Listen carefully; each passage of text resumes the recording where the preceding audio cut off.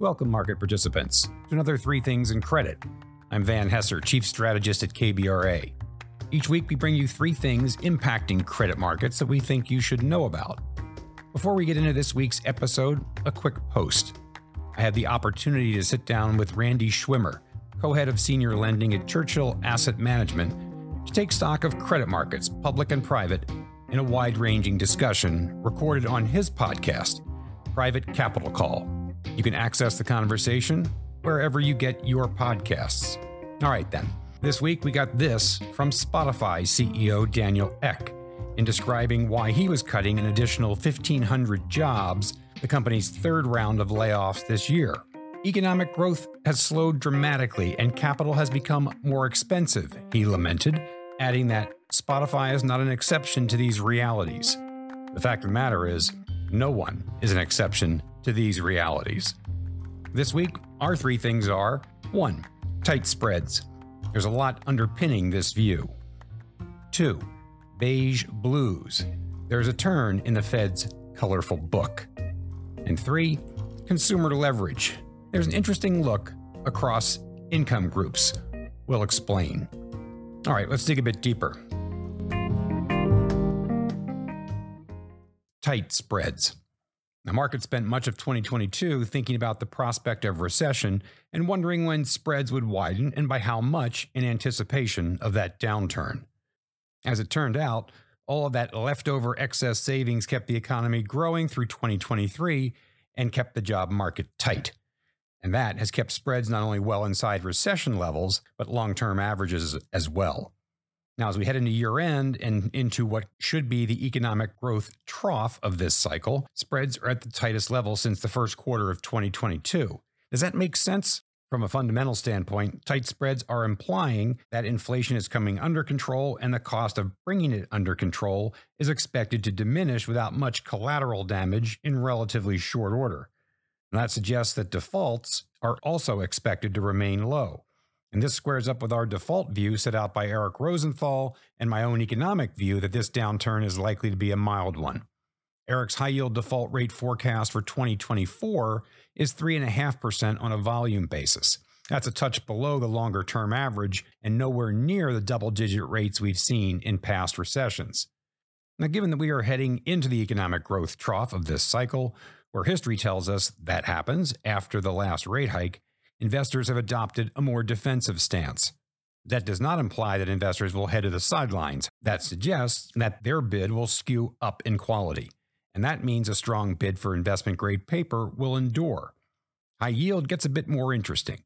Here, expectations as to the magnitude of the downturn become more interesting.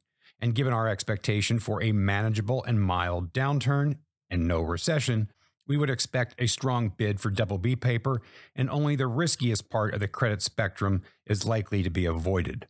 Now, from a technical perspective, yields have not been this high since the GFC, as the policy response in the aftermath of that crisis was massive central bank easing.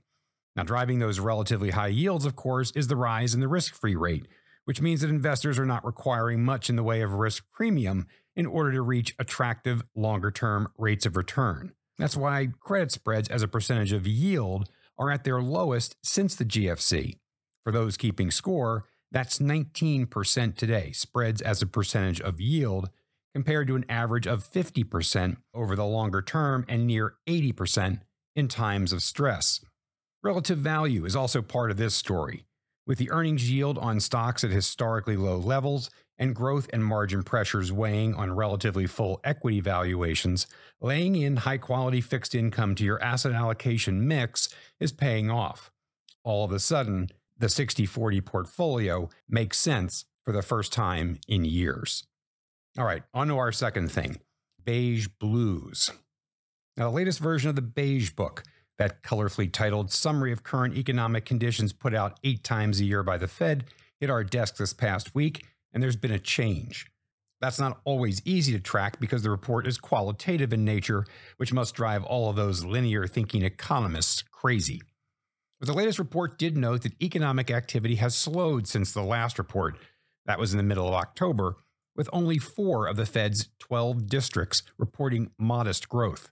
2 were flat to slightly down, while 6 showed slight declines.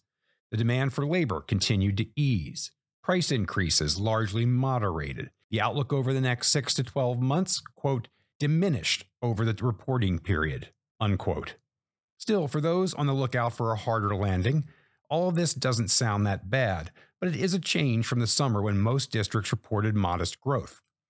Importantly, this helps to explain Q3's off-the-charts real GDP growth rate of 5.2%, which we now know was decidedly front-loaded in the quarter, meaning that most of what drove that extraordinary rate took place in July. It also squares up with the Atlanta Fed's latest GDP Now Q4 estimate, which is currently a much more reserved 1.3%. Remember, GDP Now got the Q3 estimate pretty much right, surprising the market along the way and triggering that soft to no landing narrative that developed over the summer and into early fall. The latest Beige book also squares up with the trend in Citi's Economic Surprise Index, which has fallen for the most part since its recent peak at the end of July. A glass-is-half-full perspective, however, would note that in no districts has economic activity hit a wall. Rather, activity seems to reflect the long and variable lags of monetary tightening that is cooling demand, which in turn is reducing inflation and wage pressures. In other words, this is exactly the kind of report the FOMC has been waiting to receive. We would remind investors not to get too carried away that we've achieved immaculate disinflation just yet. But so far, things are falling into place as expected from the Fed's perspective. All right, on to our third thing, consumer conservatism. We came upon a chart this week from Goldman Sachs research that showed the leverage of American households by income level. Interestingly, that leverage ratio, defined as debts to assets, is lower than it was in every income bracket. The bottom 20%, 20 to 40%, 40 to 60%, 60 to 80%, 80 to 90%, and 90 to 100%. We know that the Fed's financial obligations ratio, which is total debt service as a percentage of disposable personal income at 14.5%, is well below its long-term average of 16.1%. That has a lot to do with homeowners locking in low-cost mortgages. But we admit to being a bit surprised that even the estimated 60% of households that live paycheck to paycheck are in better financial shape today than they were prior to the pandemic. Clearly, many households use stimulus money to pay down debt, and many lower-income households were also able to finance cars at low rates prior to the Fed's more recent rate hikes.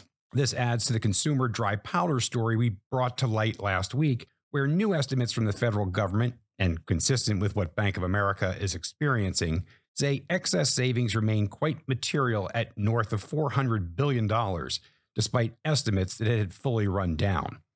So while consumers are clearly tapping into borrowing capacity to maintain elevated spending lifestyles, we see that in the Fed's data, they've got some room to run and spend, which will soften the economic landing in 2024.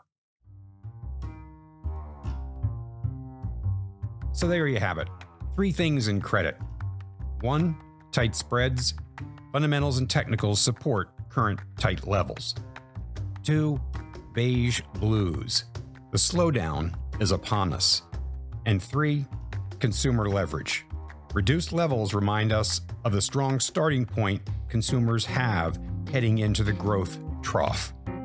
As always, thanks for joining. Don't forget to check in on kbra.com for our ratings reports and our latest research.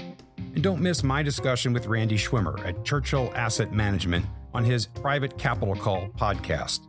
Pull that up on Spotify, Apple, or Google Podcasts. We'll see you next week. Hello, listeners. Join me, Van Hesser, KBRA's chief strategist, for in-depth conversations with credit experts in my new monthly podcast, Leading Voices in Credit, where I'll interview market professionals on the latest trends in credit markets. That's Leading Voices in Credit with Van Hesser. Subscribe now.